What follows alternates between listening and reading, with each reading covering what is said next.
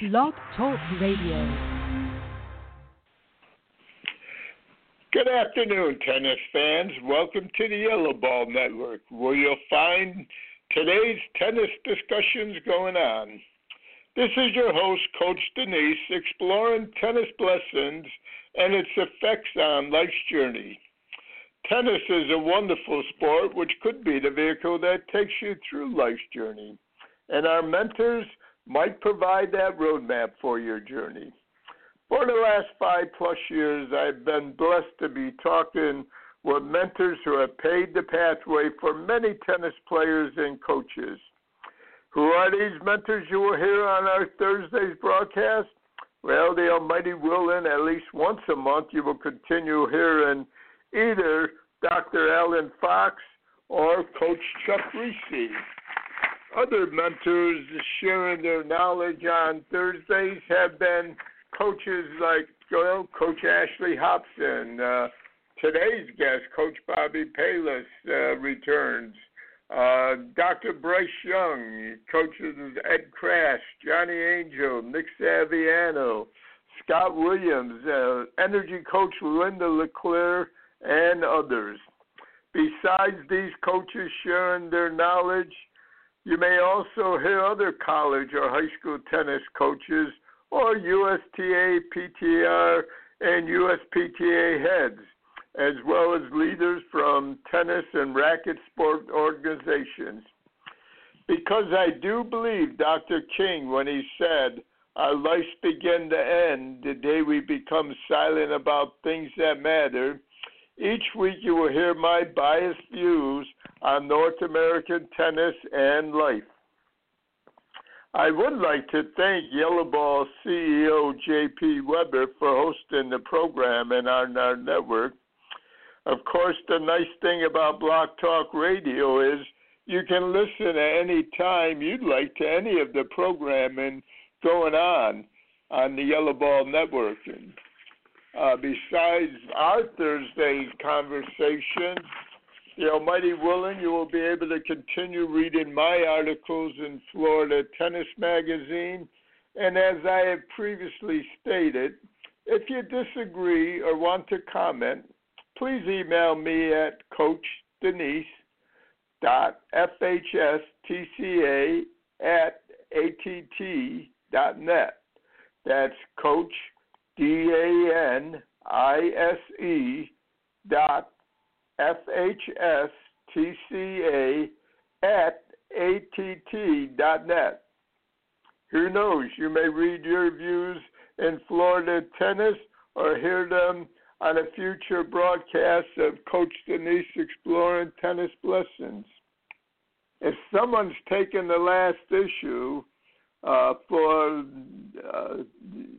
the pro shop at your location, and you're not a subscriber, and by the way, that's a good reason why you should be a subscriber now, because many of the pro shops are closed down, unfortunately, because of the situation we're in. So maybe this is a good time to make sure you have your subscription. But if not, you can always read the last issue of the magazine by going to www.floridatennis.com.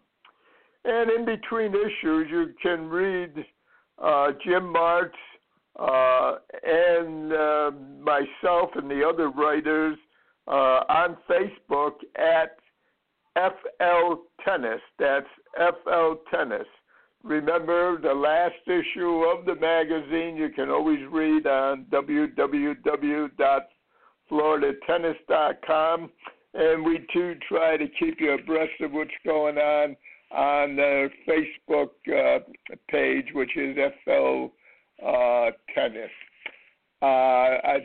Those of you that have not read Cross-Court Reflections yet, our guest today is Coach Bobby Bayliss, who I've had blessings to be able to go through and be at different workshops with him.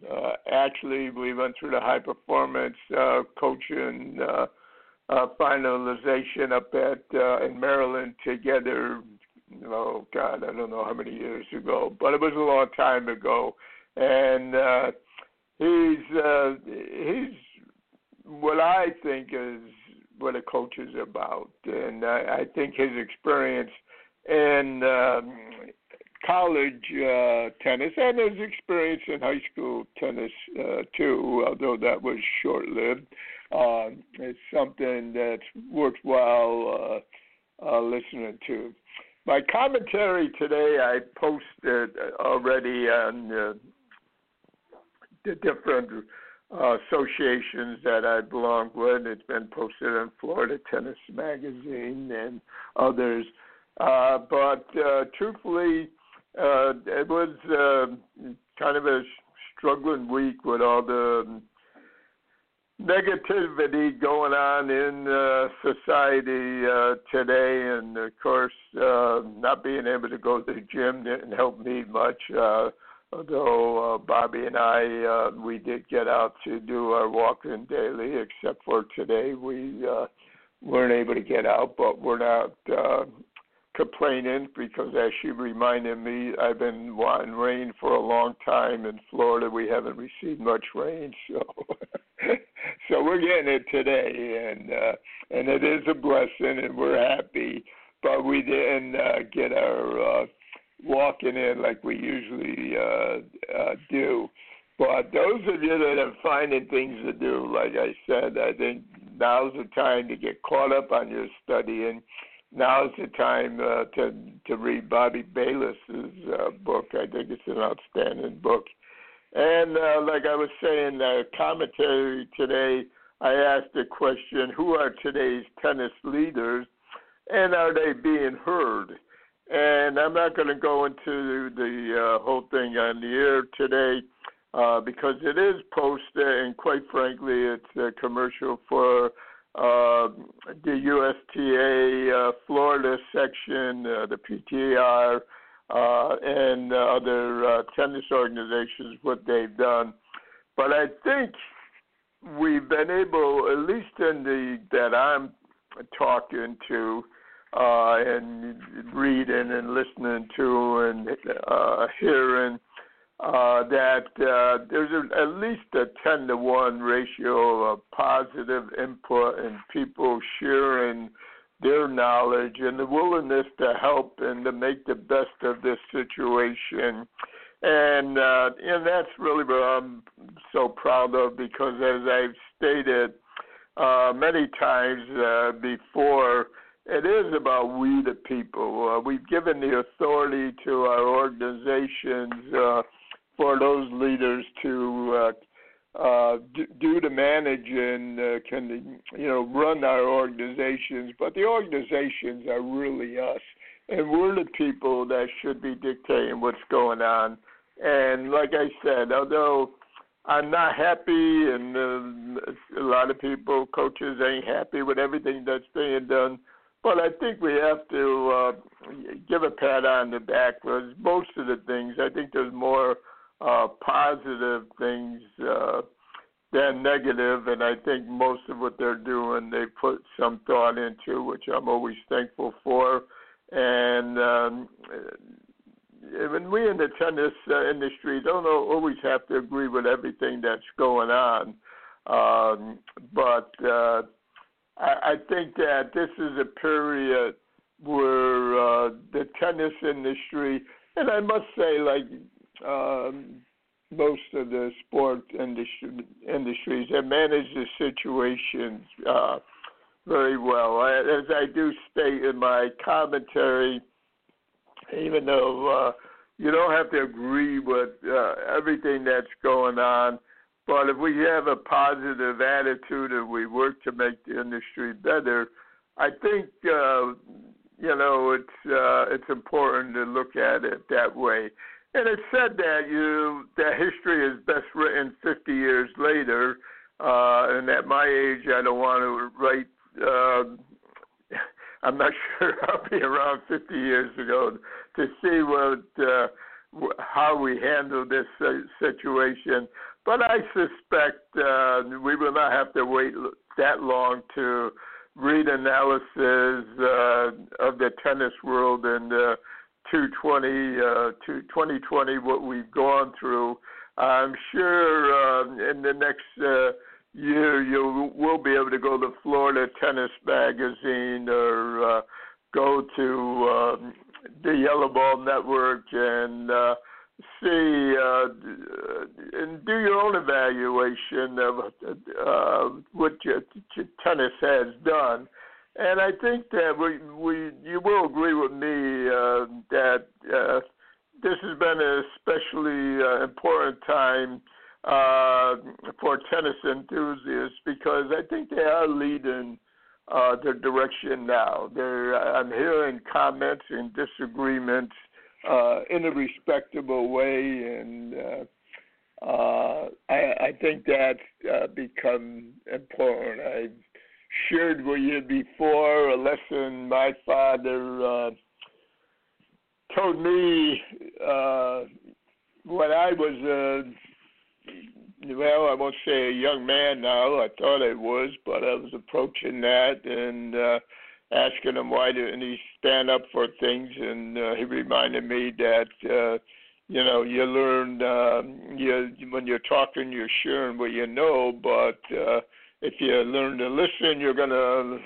know a lot more. So admittedly, it took me many years to have that lesson sink in on me, and occasionally I'll still talk too much, but I think we do learn.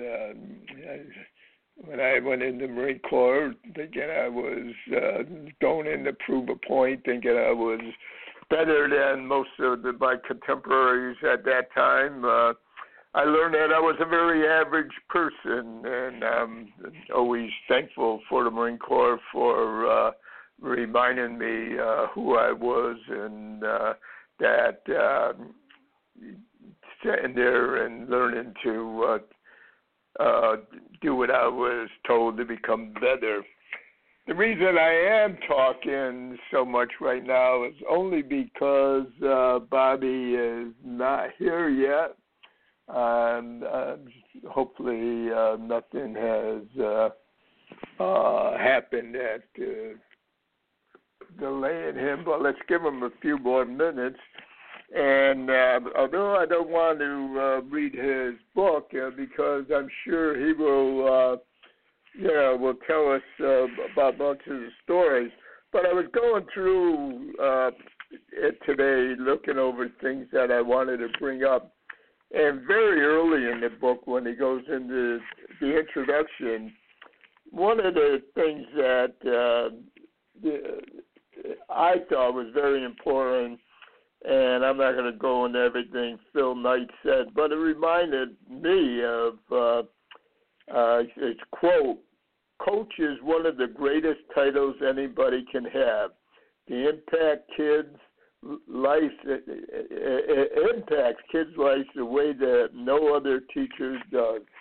And I think I've often said, you've heard me say it, I don't know how many times, but I think I've often tried to figure out if I was able to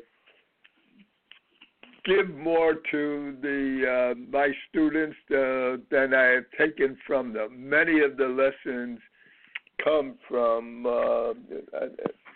me was coming from my students. I was able to pick up on that. And I don't know about you, but personally, I found that sometimes in evaluating some of my lectures with my students, I thought that some of the best ones were when I was answering their questions. So I think one of our strengths is not listening to everybody, and that could be damaging. I think I see Coach on now. Yes. Bobby, are you there? I'm here. I'm good. I'm sorry I had trouble getting through at first. Oh, I'm sorry to hear that. Well, I didn't want to get into your book too much. I just was talking about my commentary today and the crisis here, and I did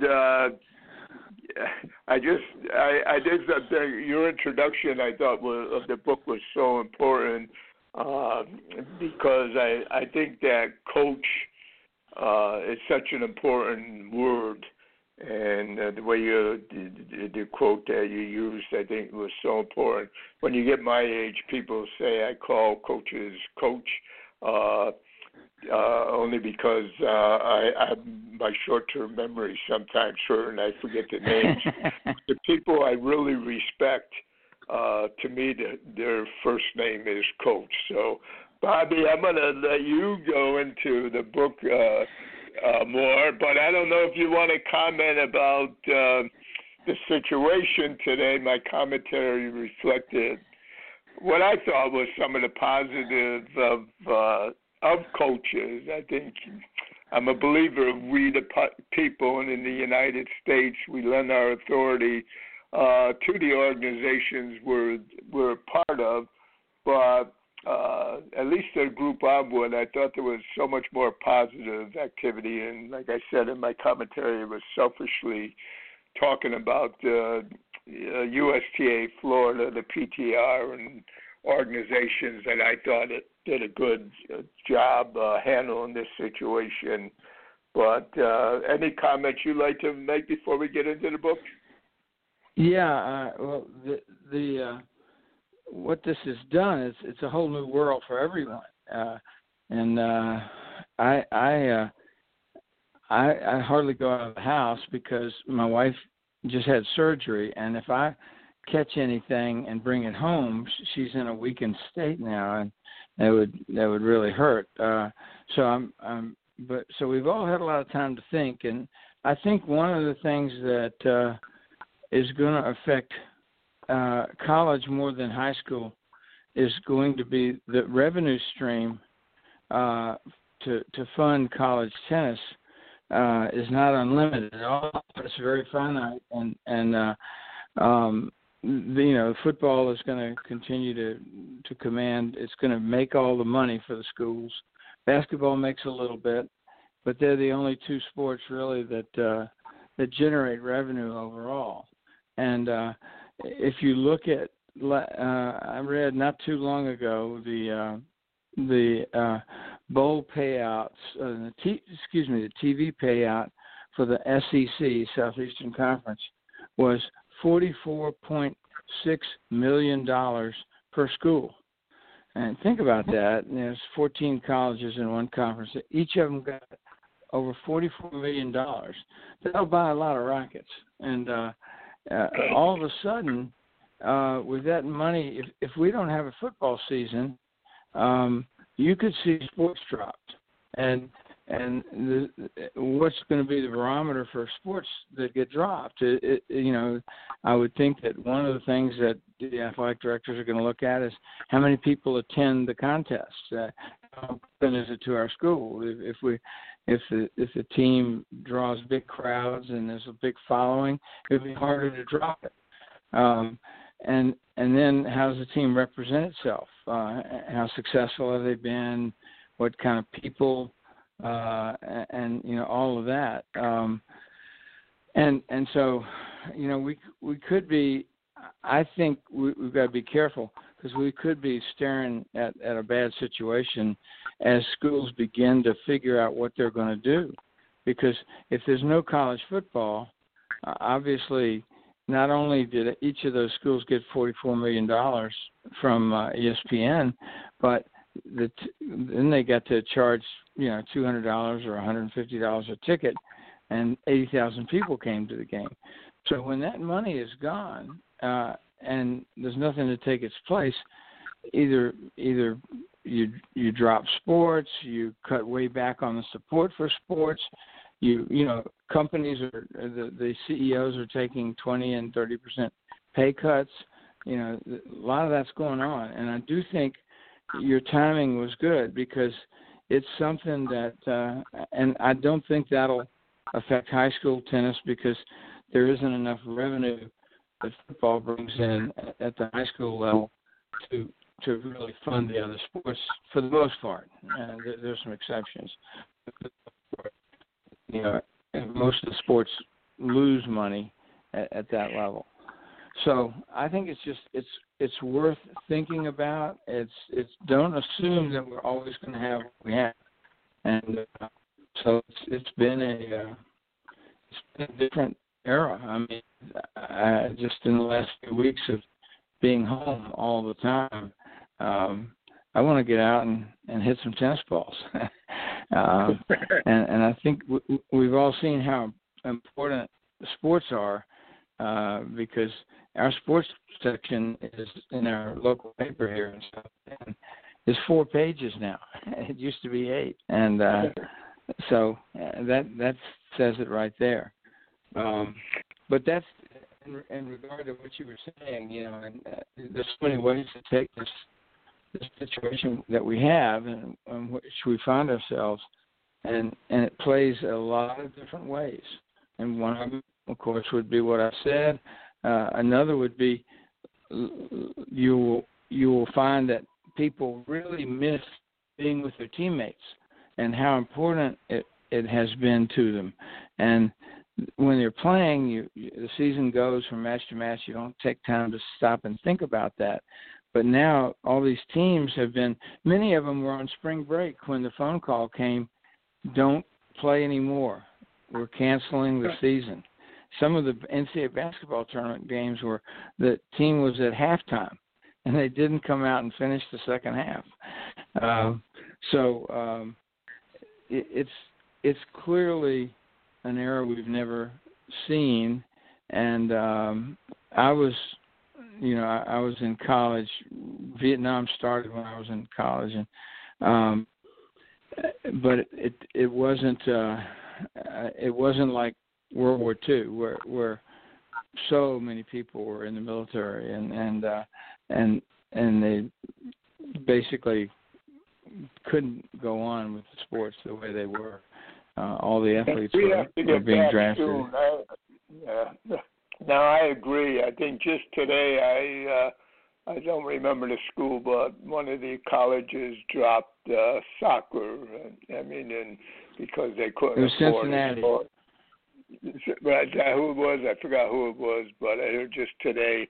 But it's just, it is going to happen. I have 2 grandsons that are pitchers in college, and both of them are, I think both of them only pitched 2 games this year. Now they're out. They don't know. So it's going to be a different world, and it's going to affect everybody. It's not just affecting the major sports. There's no two ways about it.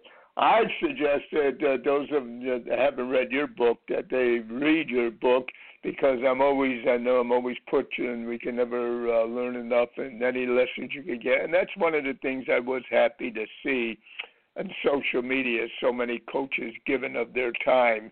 And I appreciate what you did here. And how about we go to some of your stories, because sure. I think we all need a little cheering up and a little right. What do you think? Okay. No, I wrote down some that are funny for me to remember, and I'll start with one. I coached the Naval Academy for 15 years, from 1970 to 84, and then as I realized I was going to have trouble sending my kids to college, I was able to work a deal with the Wellesley Country Club in Boston and with MIT, and I became the coach at MI Tennis Pro at the Wellesley Country Club. So I basically had 2 full-time jobs, and they allowed me to do both. And so one of the thoughts I had was, well, I'm going from Division I to Division III. That's a little bit of the emphasis. It's going to be tough to get back in Division I. I found Division III a tremendous the experience. Really good coaches that had a good head on the shoulders and had the well-being of the players in mind all the time, and the matches were just as competitive. They're absolutely just as competitive. And one that I want to tell you a little story about. MIT had not been particularly good, in tennis, and I wanted to be as good as we could be. And the first day I went to work, we had a meeting of the whole staff, and the athletic director went around the room and asked everybody what their goals were. And I heard goals like to be top 15 in Division III in New England. I heard some of the women's coaches, we want to be competitive with the Seven Sister Schools. That's Vassar, Mount Holyoke, Wellesley College, schools like that. And right. All of a sudden, it was a different deal. But when they got to me, I said, I want to win the national championship. The room got deathly quiet. And a couple of the guys came up to me afterwards and said, hey, it's great that you want to do that, but don't say it out loud like that. He's going to want us to do it too. But anyway, we became. There was more talent there than I thought, and we became reasonably good. And so when our first spring break came up, in those days only 6 teams made the NCAA tournament, and we had in Division III. Now it's I don't know exactly, but it's a lot more. The kind of the unwritten rule in Division III was, and in this way it was almost more competitive than Division I. You've got to come up here and play me at my place, and when you finally can beat me, then I'll come back to your place, and we'll start switching. And so I basically had to play everybody on all the good teams that I could book. And so on my spring break, I booked Swarthmore, who had won the NCAAs, and Washington College over on the Eastern Shore of Maryland, which they actually won it a year later.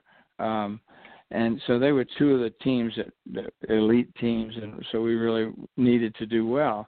We started playing Washington College, and their coach had been a dentist in town, and as he retired, he loved tennis, and he really worked hard, and he got a good team. Well, these 2 teams were going at it, heart to heart, and all of a sudden it got dark, and in those days we played the singles first, and the doubles followed, and we had long 3-set matches, and finally it started to get dark, and we were in the doubles, and all of a sudden 2 of the doubles were left, and the score was 4-3, and either team could win if they won both remaining doubles, but it got pitch black pretty quickly. Well, the courts were down a little bit below land level, and in a little hollowed out area there, and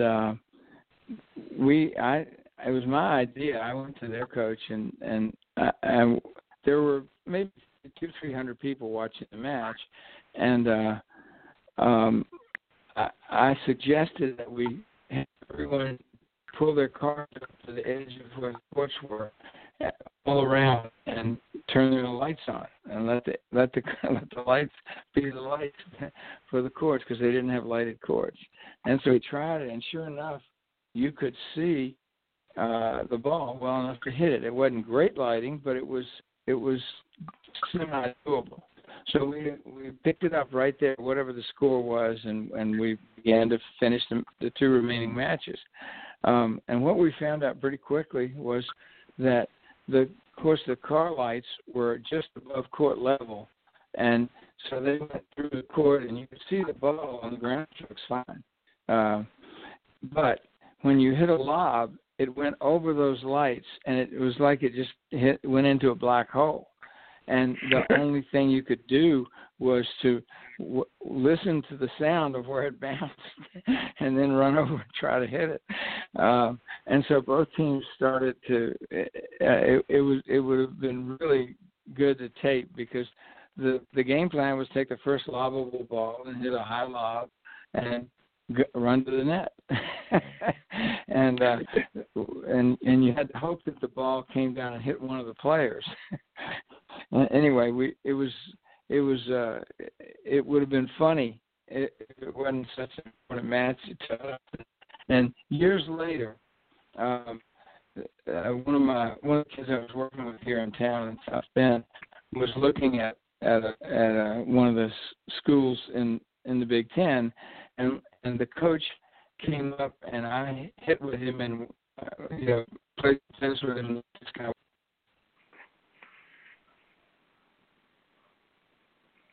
Bobby, are you there? Bobby? Yep, I think we lost Coach Bayliss there. Now let's get a minute and see if he comes back on. We lost him for a minute. But Bobby's book is, it's a big book, but it has many pictures. When they first sent it to me, I oh my God, almost 500 pages. But I tell you, amazingly, you go through it so fast that you, and it isn't about, hang on, I think he's back again. Coach, are you there? I'm here. Okay, yeah, where was I you were years later, and you were hitting after the event. After it happened, you were years later. You were hitting with a coach. Okay, yeah. So I was hitting with this young player who was a senior in high school. The coach was recruiting him. He really wanted to get a look at his game and so forth. And we had a good workout, and the player left, and I sat down with the coach, and we were talking about it. We talked about the boy a little bit, and then somehow the conversation switched to when I was coaching at MIT, and I started to tell him this story. I said, "You can't believe this really happened in a college match." He said, "Not only do I believe it, I was playing in that match." Wow. and the coach was Tim Gray, and I had not realized at the time that he was playing in the match. But that's one that sticks out at me. I don't think I told the story on the last call about playing up at West Point when I was at Navy, and so let me go into that one.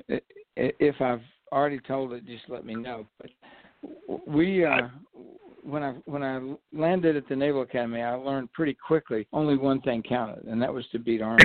And in fact, the reason I was hired was that we had lost 10 straight years to Army, and so I got a feel for how important the match was. Fortunately for me, we upset them my first year. They were better, and we just had a good day, and we were lucky. But pretty quickly, we were better than they were, and I won all 15 of my Army Navy matches when I was coaching at Navy. But as the string of wins mounted, I got an idea once, and we used to play a joke on the plebes. Plebes are freshmen, and so when the plebes came in, the team would tell them that the reason we've been so successful against Army is when we would go to West Point the night before the match, the plebes would sneak out of the hotel and go up to the statue of George Washington, which is right in front of the barracks. And he's on a horse with his sword drawn, and they would paint one of the horse's testicles blue and one of them gold, because our colors were blue and gold. And it wasn't true, but it was a pretty neat story. And so the plebes worried about how they went, and eventually they all found out and realized it's a little bit like Santa Claus, and they realized it was a big hoax. But in 1979, and we'd had a really good team that year. We were about 22-3 or something, and we were up there to play, and nobody had mentioned the horse or the pain or anything like that. At 2 a.m., there was a knock on my door, and my best player on the team then, number one player, was a guy named Dave Andrews from Hawaii, and he was dressed in camouflage gear. His face was blackened, and he said, "Coach, can I get the keys to the car because the MPs if I have a car, I can get it done." But and I looked at him and said, "Oh my gosh, no, Dave, don't. It was a joke." He said, "No, I'm not going to let you down." I said, "Dave, it is a joke." He would have been arrested, and we wouldn't have had him the next day. So, and there are little things like that go on within a team experience that are a lot of fun. One of the things that's important is parents. How the parents can support the coach, and you know that from being a coach yourself. One of the interesting stories I had was in my first year at Notre Dame, I was very lucky. I was able to recruit the best player in the country from the juniors.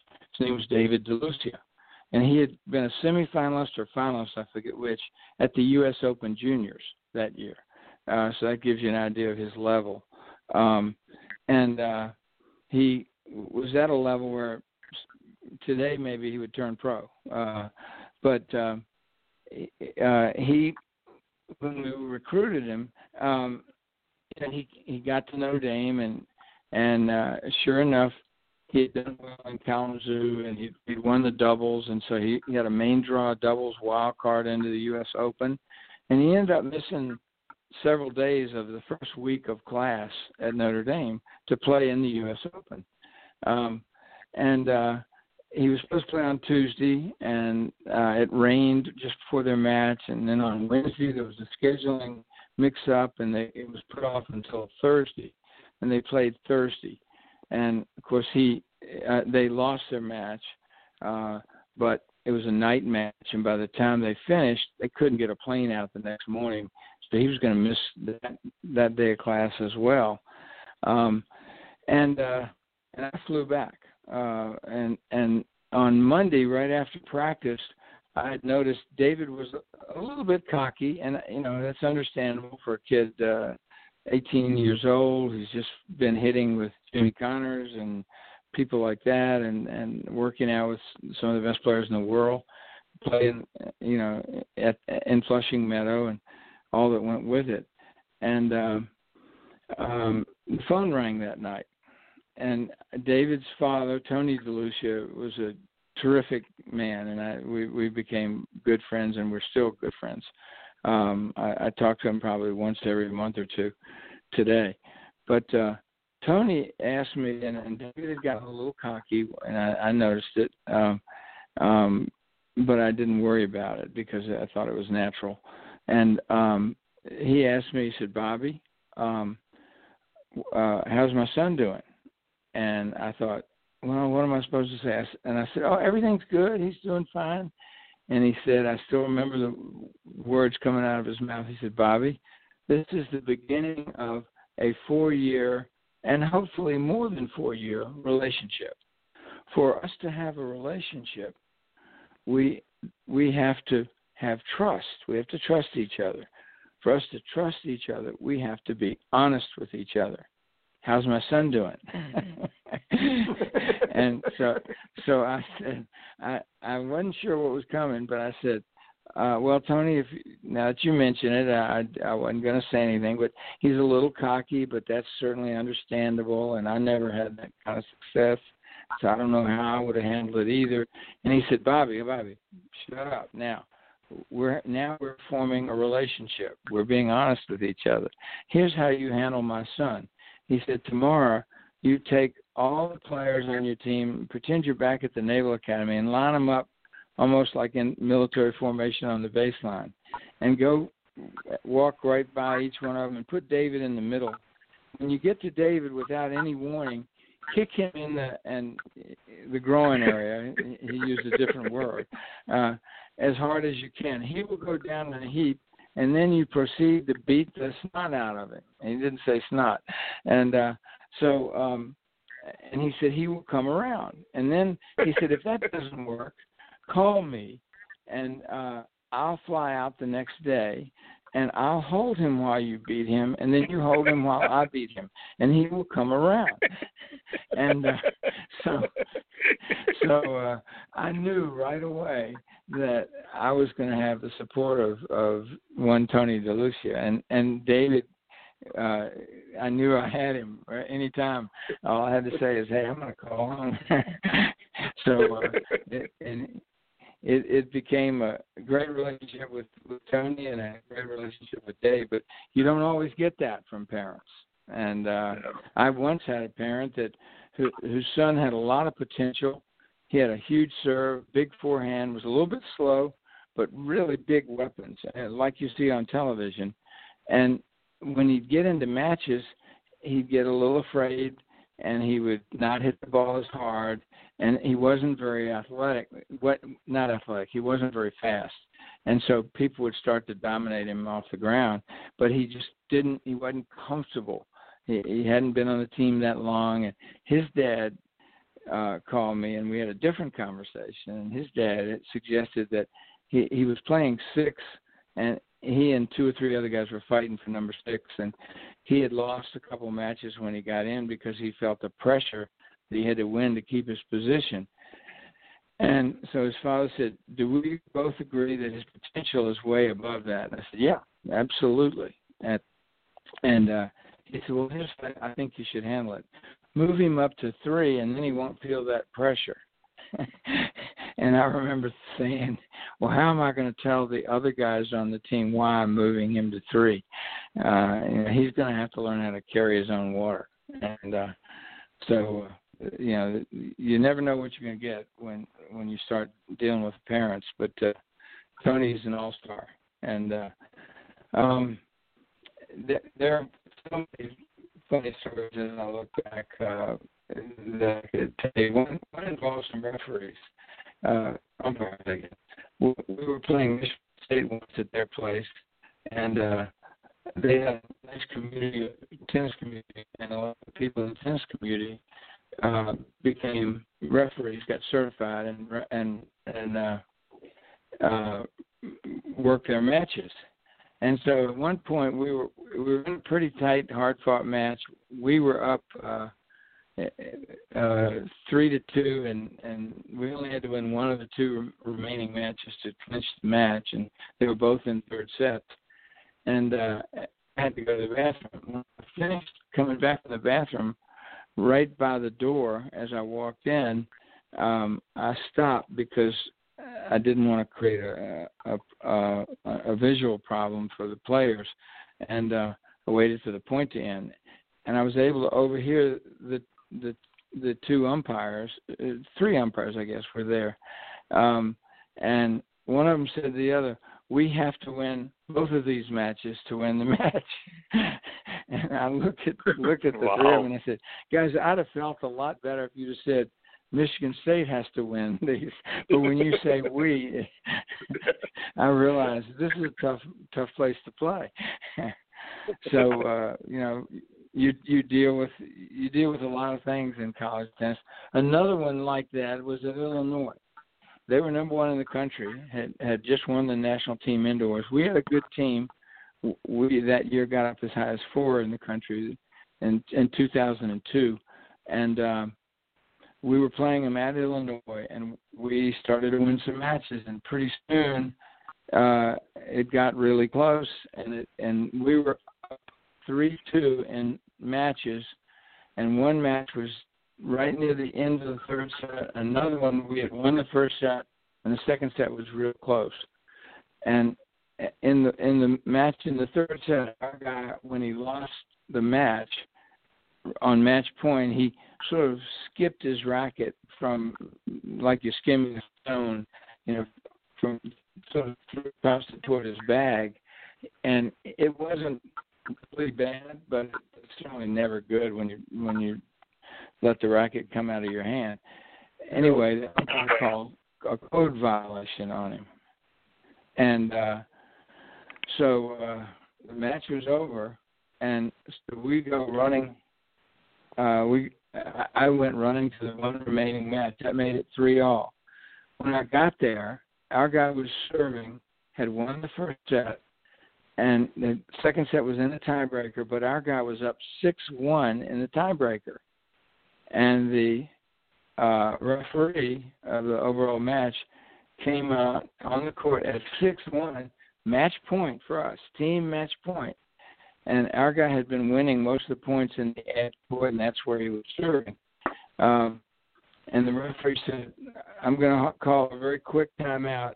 We've got to settle something. And they had to decide whether to carry over the code violation onto that match.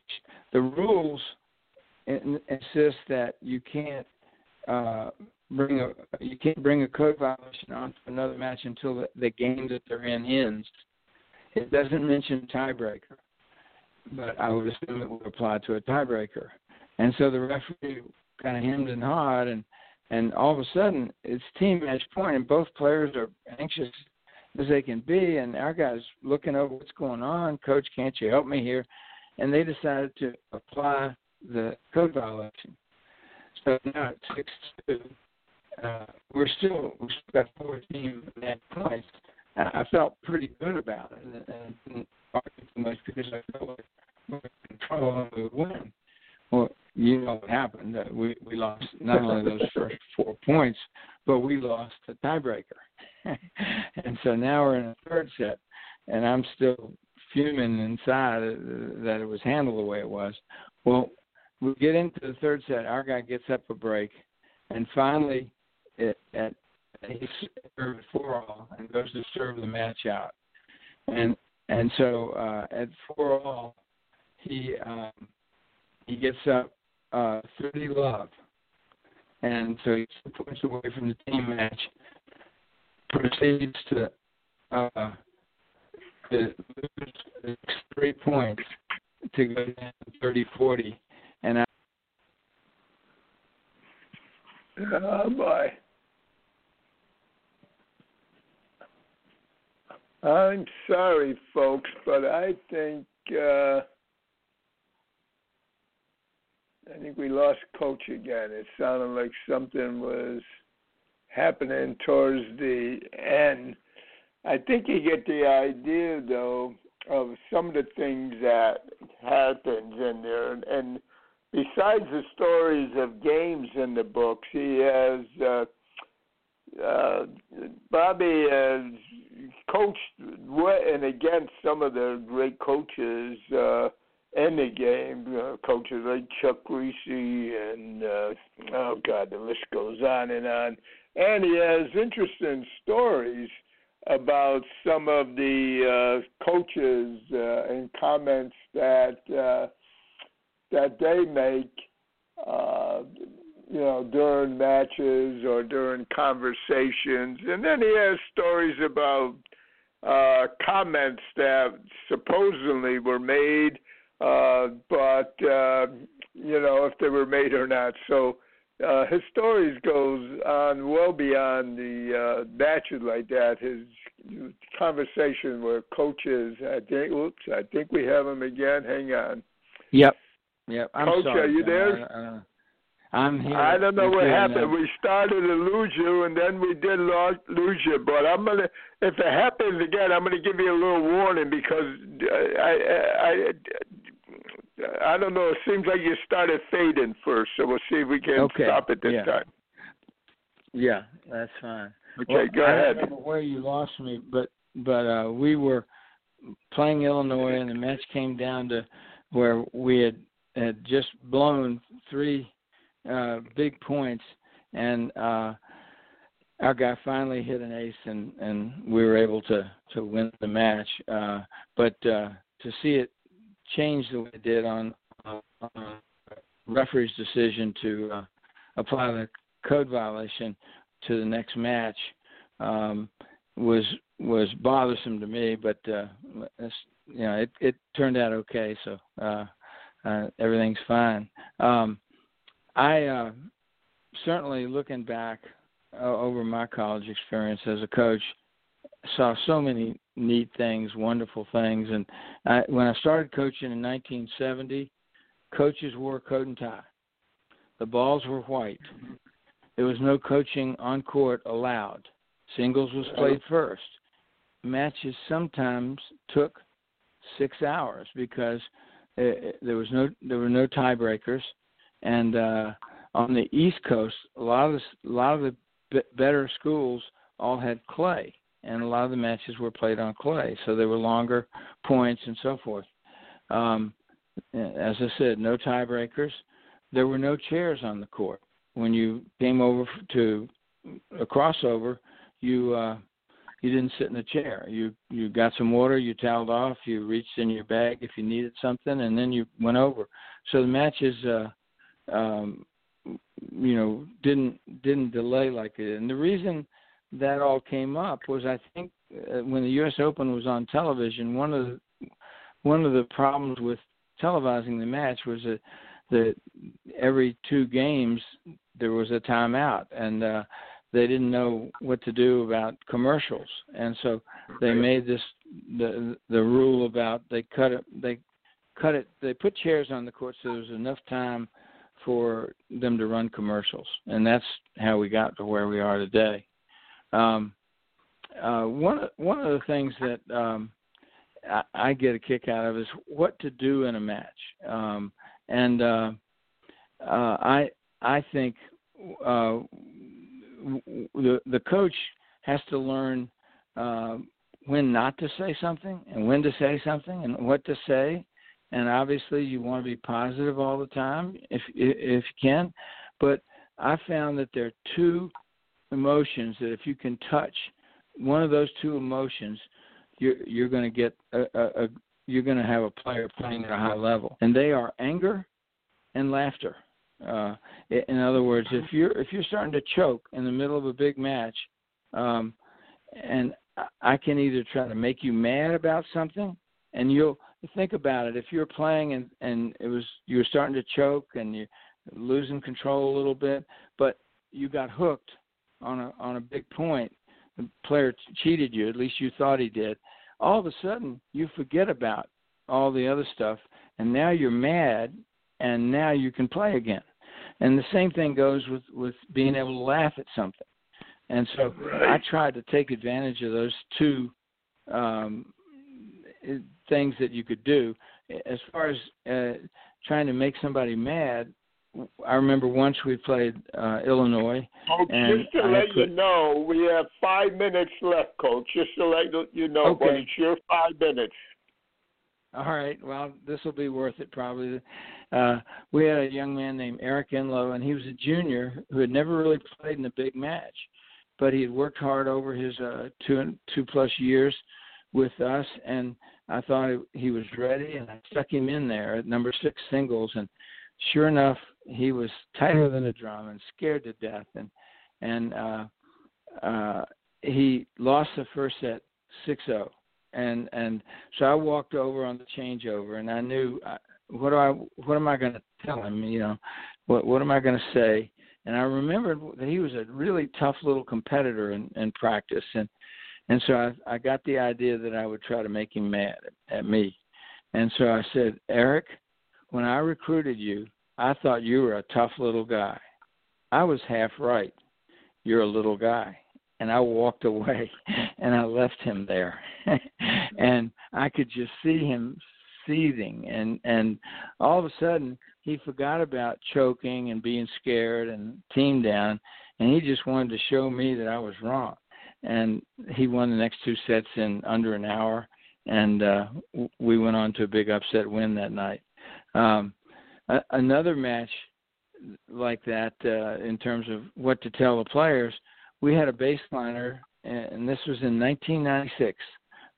His name was Brian Harris, and he normally didn't play all of the matches in singles, but he he was our number 7 guy mostly, but he had really good ground strokes. Could hit the ball a ton, and I wasn't concerned about his ability at all. And sure enough, one of our guys got hurt in doubles, and I had to stick him in the singles. And as the match progressed and got into a third set, he was playing we were playing North Carolina, and their player at 6 was a big guy named Tony Thomas, who started taking every one of Brian's second serves and chipping and charging and forcing Brian to thread the needle on a passing shot. And it started to turn the match in his way, in Tony's way. Well, I went out on the changeover, and I told Brian, oh, no, we were just getting ready to start a tiebreaker. That's what it was. And for the whole match, because now it was 3-all, and they were going to determine it in a tiebreaker which team won. So I walked up to Brian and I said, look, you do what you want on your first serve, but if you miss your first serve, I'm telling you, you must serve and volley on the second, because the only way you can take away somebody chipping and charging on you is to come in yourself, and their ball is a chip, and it's easy to volley. And and Brian looked at me like I'd asked him to climb Mount Everest. He said, Coach, I've never served and volleyed in singles in my life. And I said, Brian, I understand that, but that's what you have to do. And I gave him the option. If he wanted to just get his first serve in, that was fine, because I thought he could win off the ground. And sure enough, he had to serve and volley on 3 points. He won them all, and we won a pretty important match. So now, John, am I at 5 minutes, or did I go over? Or, No. You're good. You have another minute and a half. Okay. Well, let me give you one more quick story here. We were playing Temple when I was at Navy, and their coach was Peter Daub, who became the William and Mary coach later on, did a really great job there. Well, we were going to play them, and we had our indoor courts at Navy in those days. We were in a multi-purpose area, and we were pretty near the broad jump pit for track.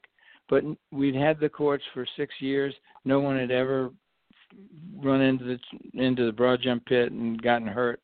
So I convinced Peter to let us to play the match when it rained. He didn't want to play on that court.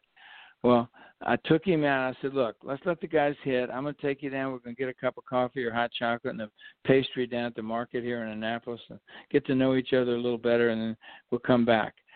As we walked in the door, his players were carrying his number 1 player out. He had just broken his ankle. Oh, God. I felt terrible. And I always kid Peter about that when I see him.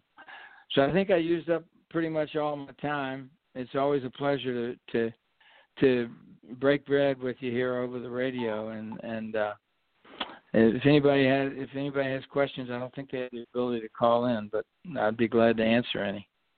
No, they don't. They have to let me know in advance. How did they get a hold of you, and how did they get their book? I've been talking about the book when you haven't been on. Thank you. Yeah, it's on Amazon, and it's also if I'll give you my cell number. They can text me, and I can mail them an autograph one. Here, my cell number is 574-532-0242. The book's got a lot of those stories in there. It's a whole lot of funny stories and some inspirational ones as well, and I appreciate the opportunity to let people know about it. Well, we like the book, and Jim Martz just saw the email from him. I don't know if you have this issue of Florida Tennis Magazine or not, but books to us are important. Your book is fascinating because besides funny stories and a history of tennis, it's a great learning tool. So I would like to remind everybody, get the book, and I remind you that next week we have Dave Mullins on, and then we end the month in April with Dr. Bryce Young and energy coach Linda LeClaire, and we'll start off May with Well, with Chuck Reese, it's easy. Like I said, you either have Alan Fox on or Chuck Reese starring one of the months. Have a good week. Stay positive, folks. And I pray that we hear from you again next week. And, Coach, thank you for sharing your lessons with us. Thank you. Appreciate the opportunity. Bye-bye. Bye.